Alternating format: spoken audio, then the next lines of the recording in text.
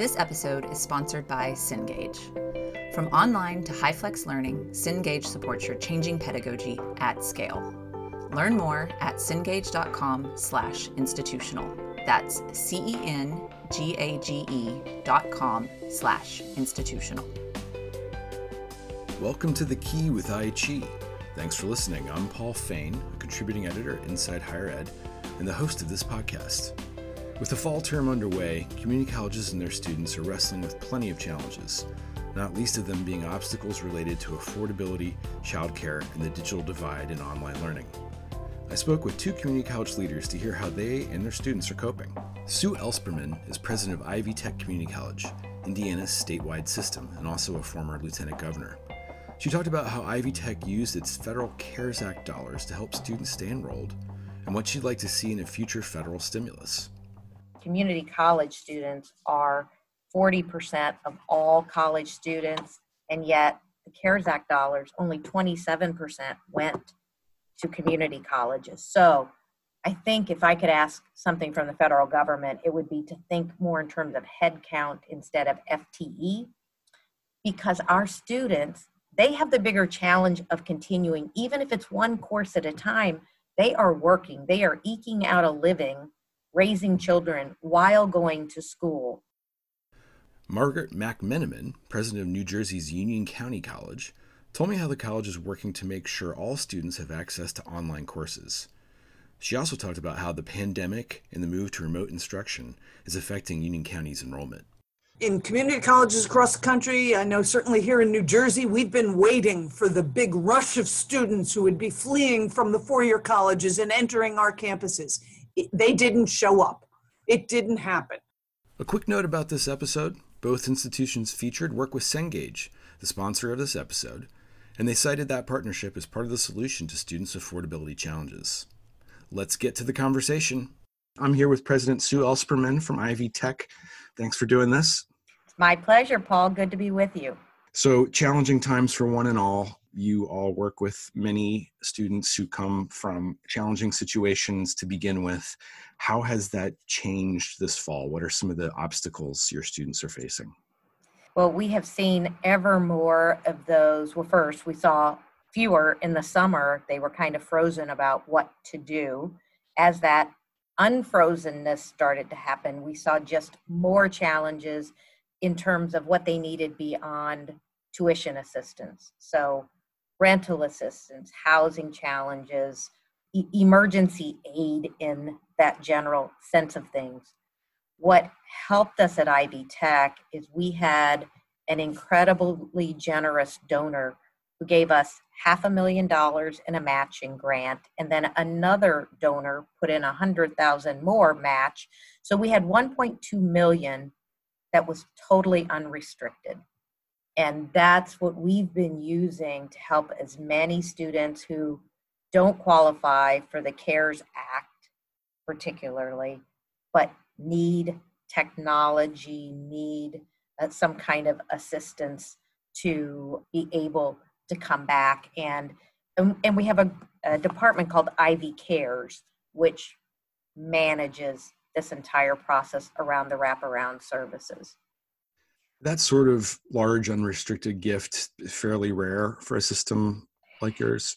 You know, I can't even begin to describe how thankful we were for that, because this happened to be a trustee of ours, Marianne Glick, and her husband, Mike Woods, who really, their mission is to help our students. So our student, typically working adult, may have a family, is struggling to make ends meet on a good day, and knowing that when this pandemic hit, they would be more impacted, likely to be that server in a restaurant who's just now doesn't have a steady job, but also dealing with, more and more dealing with, you mentioned you have a 5-year-old. Well, how many of them have a child or 2 or 3 at home that are supposed to be doing school virtually? And they may have one laptop for the entire family, or devices, or bare bones internet if they have it. So all the complications of their lives, and having access to this 1.2 million has made such a difference in being able to help that student continue forward in their journey. And I know for a lot of students, that aid can be the difference between leaving higher education entirely or sticking with it. And looking forward, how are you feeling in terms of enrollment? I mean, obviously the sector is wrestling with some big questions there.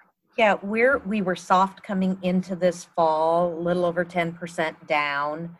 Though the applicants are there, they came in much later, 1 to 2 months later than they had. So we were still getting applicants. Now, here's the good news.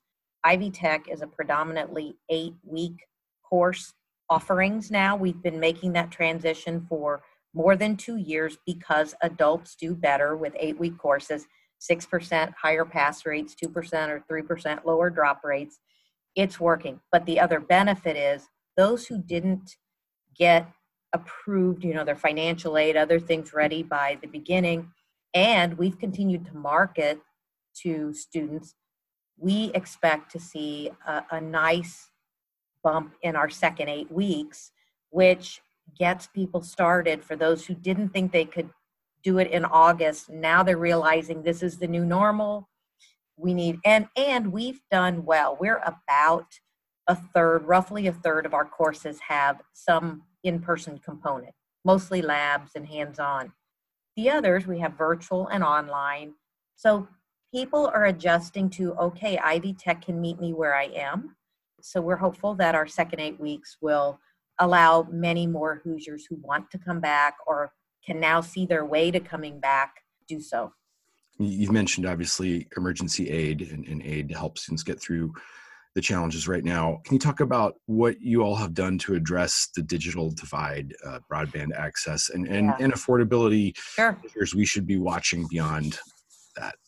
We have, and I'm so proud of our Office of Information Technology, we have re-imaged more than 1,000 laptops for our students. They're loaners, but they are some of our colleges' laptops as we trade them in. They are from hospitals and our state house and other places where when those come to us, we re-image them and make them available to our students. So that was a very big help through the summer particularly. Now that our campuses are back open, people can come in and use our computer labs every other seat, every third seat, et cetera, with social distancing. We also, during the beginning of the pandemic with our Wi-Fi, we directed it out into our parking lots at all of our 40 locations so people could drive in and still get homework done again. And a number of hot spots that we gave out in some areas where but that technology is critical that our students have access to the internet, to a laptop or device that allows them to move forward. If we can maintain our level of being opened, which for us, we very purposely said we want the lowest density of people on our campuses as possible while remaining open for those who need to be here. So those who are in a lab-based course or hands-on or just need to take a course in person, we want them to be here, their instructors, and those frontline people that they need to see. I'm in the office today, but you won't see me very often. And if you look behind me, it's all dark. There's probably 3 people on my floor today because we've asked and encouraged all those who can work from home to work from home and those who need to be here to serve students to be here. So that's allowing us to keep, so far we've had we keep a watch list of our 18 campuses and the additional sites across the state. If a county peaks, we watch several indicators beyond positivity rate, and then we have a watch list where, we've prepared that if we need to have a campus go completely virtual for a period of time, they can do that. We've not had to just yet. Indiana is not where we want to be, but also not in a terrible place. So I want to make sure that Ivy Tech is part of helping Indiana with that challenge and doing everything we can to keep our density down, only having people who need to be here.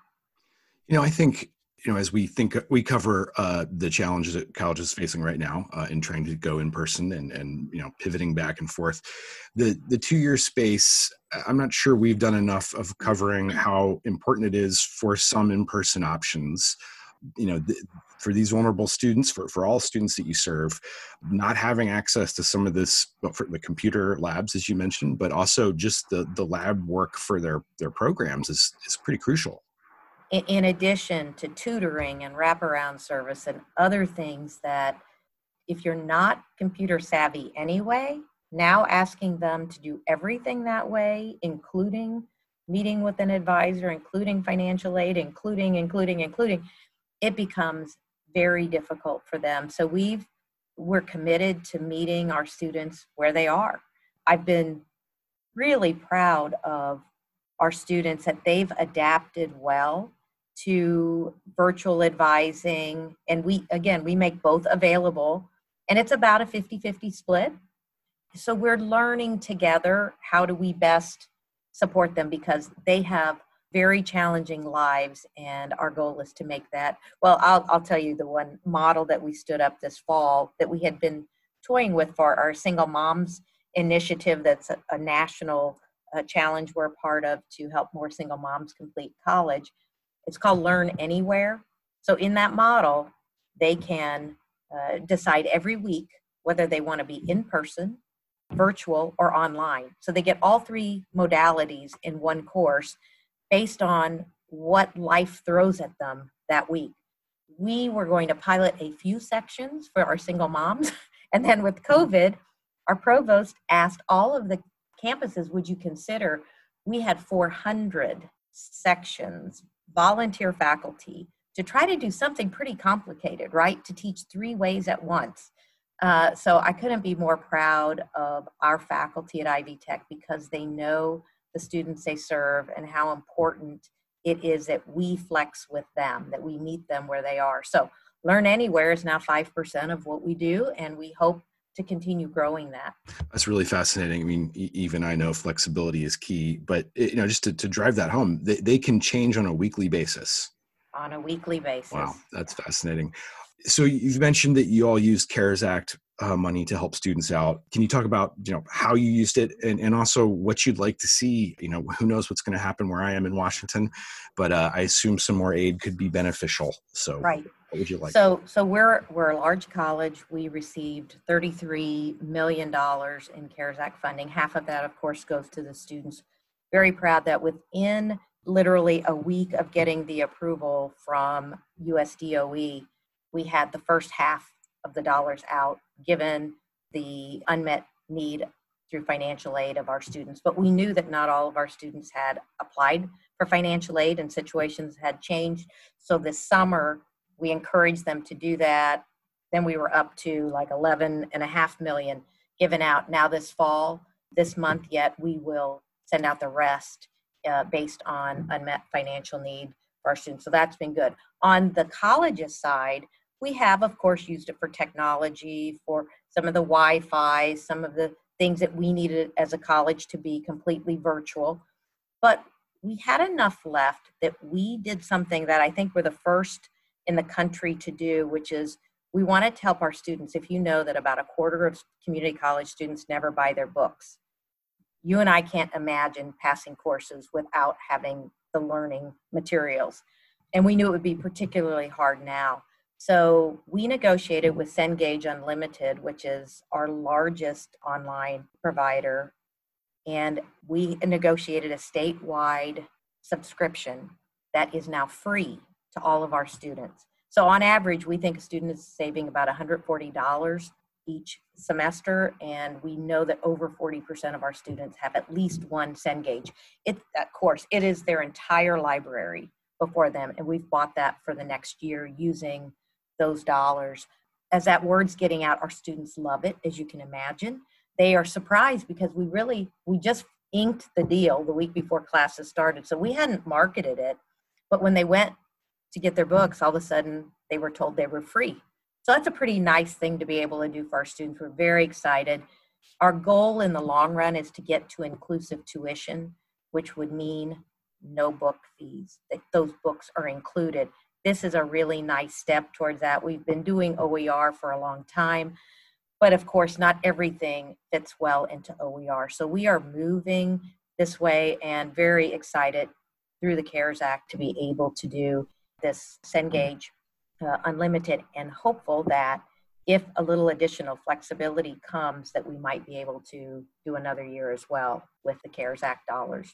I would think that your representatives in Washington would be happy with how Ivy Tech has used this funding. I mean, have you gotten any sense that? Yeah. So, for instance, on this Engage Unlimited with the subscription, we got some very good guidance before we did it from USDOE as well to make sure that we were all in line, and that's a good thing. But I think it just speaks to the question of how can the federal government help more. We know that in Indiana, we've already been asked to take a 7% cut from our state funding this year, likely into the next year, and going into a biennial budget that's going to look awful with state revenues. Remember, I was lieutenant governor, so I kind of remember the budget. And there will be a lot of needs this year. So we're expecting that our funding will be hurt.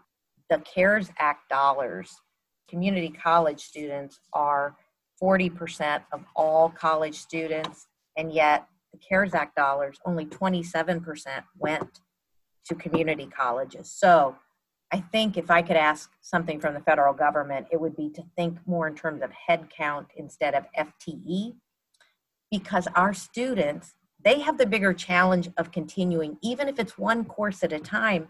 They are working, they are eking out a living, raising children while going to school. They should not receive less support. They are the most at-risk students in this collegiate post-secondary population. And I think there's a real opportunity for federal government, for Congress, for USDOE to be thinking about how do we support the most vulnerable.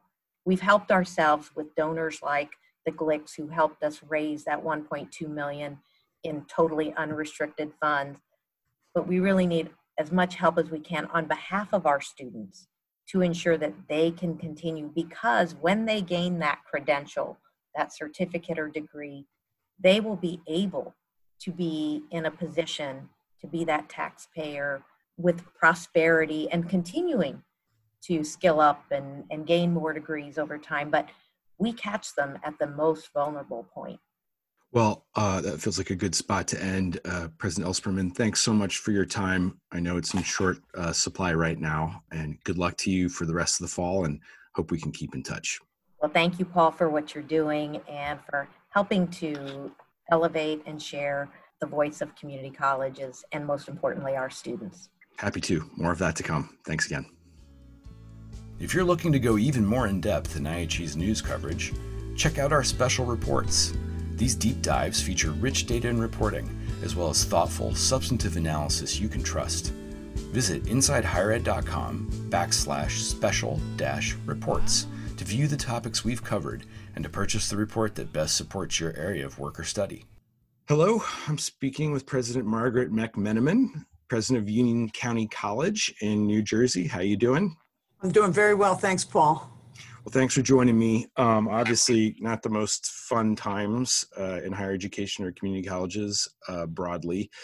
And, you know, you're in a state, New Jersey, that was hit very hard in the early stage of the pandemic. Can you give us a sense of how your students are doing, how they're coping with a largely online fall, and how their needs have changed in the last few months? We got hit hard. New Jersey, we called it ground zero way back in March, when we certainly were leading the nation in new cases. And we did a quick turnaround in March, went remote, moved over 1,000 sections to remote live over in the course of 2 or 3 days. And frankly, our students have struggled. We are doing everything we can to help them, but we know that especially the most vulnerable of our students are struggling. They're struggling to just wrap their brains and their minds around what this pandemic will do to them now and in the future. But they're also struggling with adjusting academically. Prior to the pandemic, I had only 10% of my credit hours came from online instruction. We are a majority, overwhelming majority, face-to-face instruction at Union. And when we had to flip to remote live and online in March, it was a struggle. It's not what our students want. We rely on a very high-touch, personalized service for these students, especially our first generation college students. And they've struggled, but they're not just struggling with worry. They're not about the pandemic, and they're not just struggling academically, they're struggling financially. And those are the kinds of things that we're trying to address with them, everything from tutoring, remote tutoring, to CARES Act funding for Wi-Fi services. They've been hit every which way that you can imagine. One of the questions I feel like we haven't explored much is the K-12 crisis. Students at home, for working parents who are trying to go to school. Is that something you're seeing in your students? Absolutely. For working parents, definitely, who are trying to teach their K-12 kids while going to college simultaneously. We've seen that, and I personally received emails from some of those students, but we also have a large number of our students who are not student parents. They are having to care for and homeschool their brothers and sisters. So I have an honors student in one of my STEM programs, a chemistry major, who is a star student, 3.93 GPA, but she's having to tutor her three younger brothers, not tutor them, homeschool her three younger brothers and sisters while her mother is working at one of the local hospitals. So those are the kinds of challenges for both the students who are parents, but for the students who come from large families, many of our students do, they're having the obligation of having to homeschool brothers and sisters. This is a challenge. This is an extraordinary challenge for our kids. Absolutely. Hard to even imagine how difficult that must be. So you mentioned using CARES Act funding for wireless. Can you talk a little bit about the digital divide, the access issues that your students might have? We have a large percentage of Pell eligible students, a large percentage of first generation college students. So poor first generation, lots of immigrants, and they do not have the resources that you have or that I have. And this is part of the message that we've been trying to get across, not just to our staff and our faculty, but also to our donors.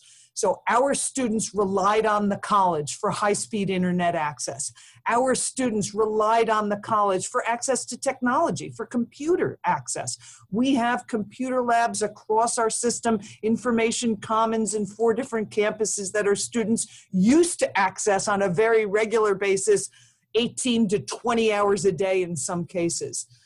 So with the closing, the sudden closing of our campuses, we went out immediately and purchased 1,500 laptops to create a loaner laptop program, because we knew right away if we didn't have access to technology, if we couldn't give it to our students, they'd have to drop out of school. We could have lost up to 50% of our students. So we purchased an emergency purchase in early March of laptops, and we have been loaning laptops out. But then we found out our students did not have Wi-Fi.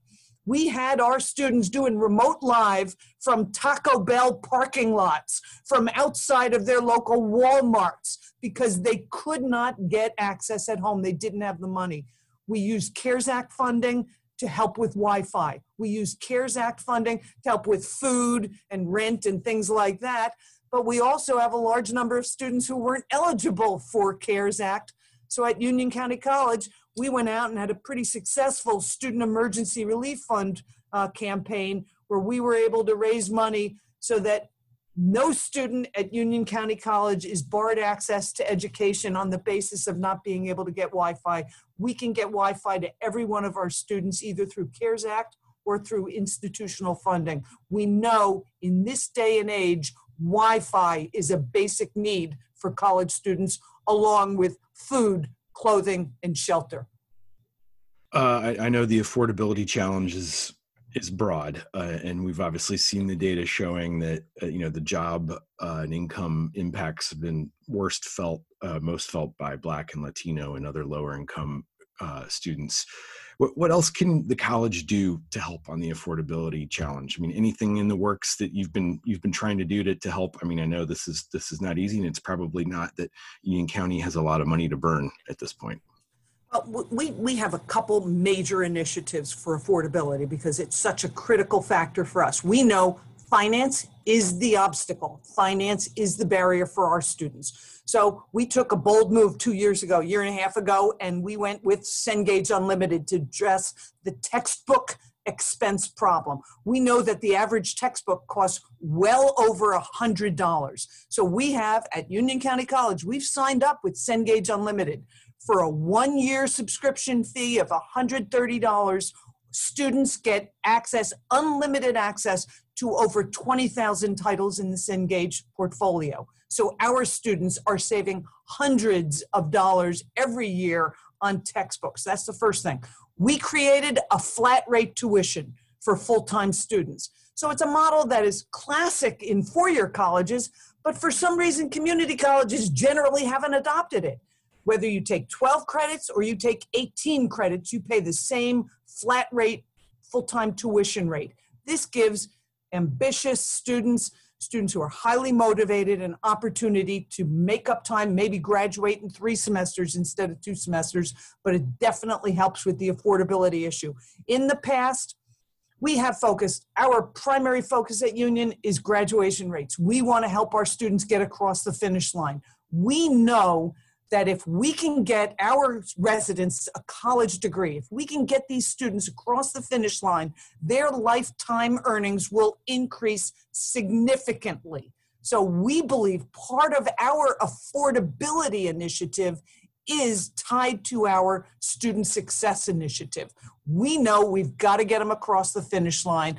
And if we can do it in a shorter period of time, it will save them money. Our flat rate tuition is a critical part of that affordability option at Union.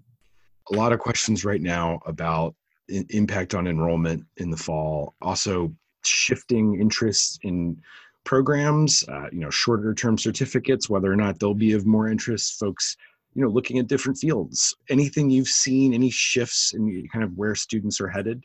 In community colleges across the country, I know certainly here in New Jersey, we've been waiting for the big rush of students who would be fleeing from the four-year colleges and entering our campuses. They didn't show up. It didn't happen. So we did not see the big bump in enrollment. As a matter of fact, we see a decline in enrollment. Our enrollment declines about 7% as of today. About approximately 7%. We are concerned about these enrollment patterns. 20 years ago, Paul, if you had asked me, I would have given you the old adage, community college enrollments are like beer sales, inversely proportional to the economy. But that pattern is out the window. The economy is in the tank, and our enrollment is continuing to decline. And we believe it's because of the uncertainty in our nation, the uncertainty in our state, and the uncertainty in our community, all tied to this pandemic. People are afraid. People are afraid to spend money. People need stability. And what we want to do at Union and at all of New Jersey's community colleges is to allow the community college system to be the point of stability in our communities and to welcome people here. Come to Union County College, and let's get our economy back on track. Let's get people back to work. Let's get people trained for the jobs that will exist in this post-COVID world we'll be living in.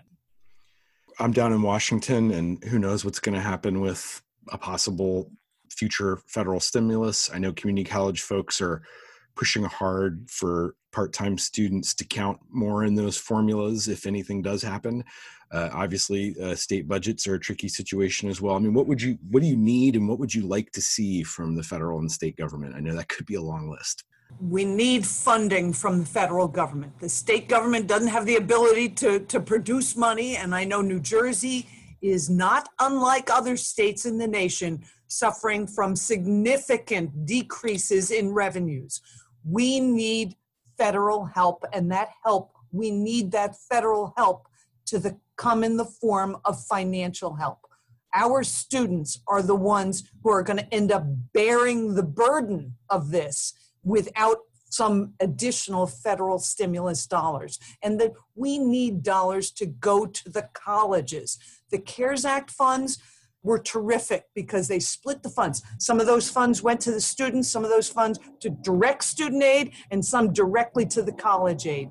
CARES Act funding like that is critical for our ability to transform ourselves so that we can serve the students during times like this. Those CARES Act dollars gave us the ability to set up high-flex classrooms, Cisco classrooms, for us to do remote live. Those CARES Act dollars have enabled us to set up a virtual desktop infrastructure. So regardless of whether a student is on our campus or they could be home in their basement, they're going to have access to expensive software. That federal money is a lifeline, not just for the colleges, but a lifeline for our students. And we're hopeful, certainly in New Jersey, that our our congressional delegation is going to be able to influence some of those decisions and get some more stimulus dollars into our colleges. Well, Margaret, I know you're dealing with a lot, so I really appreciate you taking time to talk with me. And let's keep in touch. I'm hoping the fall treats you and your students well. Thank you, Paul, very much, and thank you for the great work that you are doing as a journalist. We as Americans need great journalists, and we appreciate in higher ed, certainly we appreciate the work you do at Inside Higher Ed. So thanks for saying that. This opportunity. Appreciate it. This episode is sponsored by Cengage. From online to high-flex learning, Cengage supports your changing pedagogy at scale. Learn more at cengage.com/institutional. That's CENGAGE.com/institutional. That's it for this episode of The Key. Thanks for listening. I'll be back next week. A couple episodes in the works. I'll be here, and I hope you'll be as well.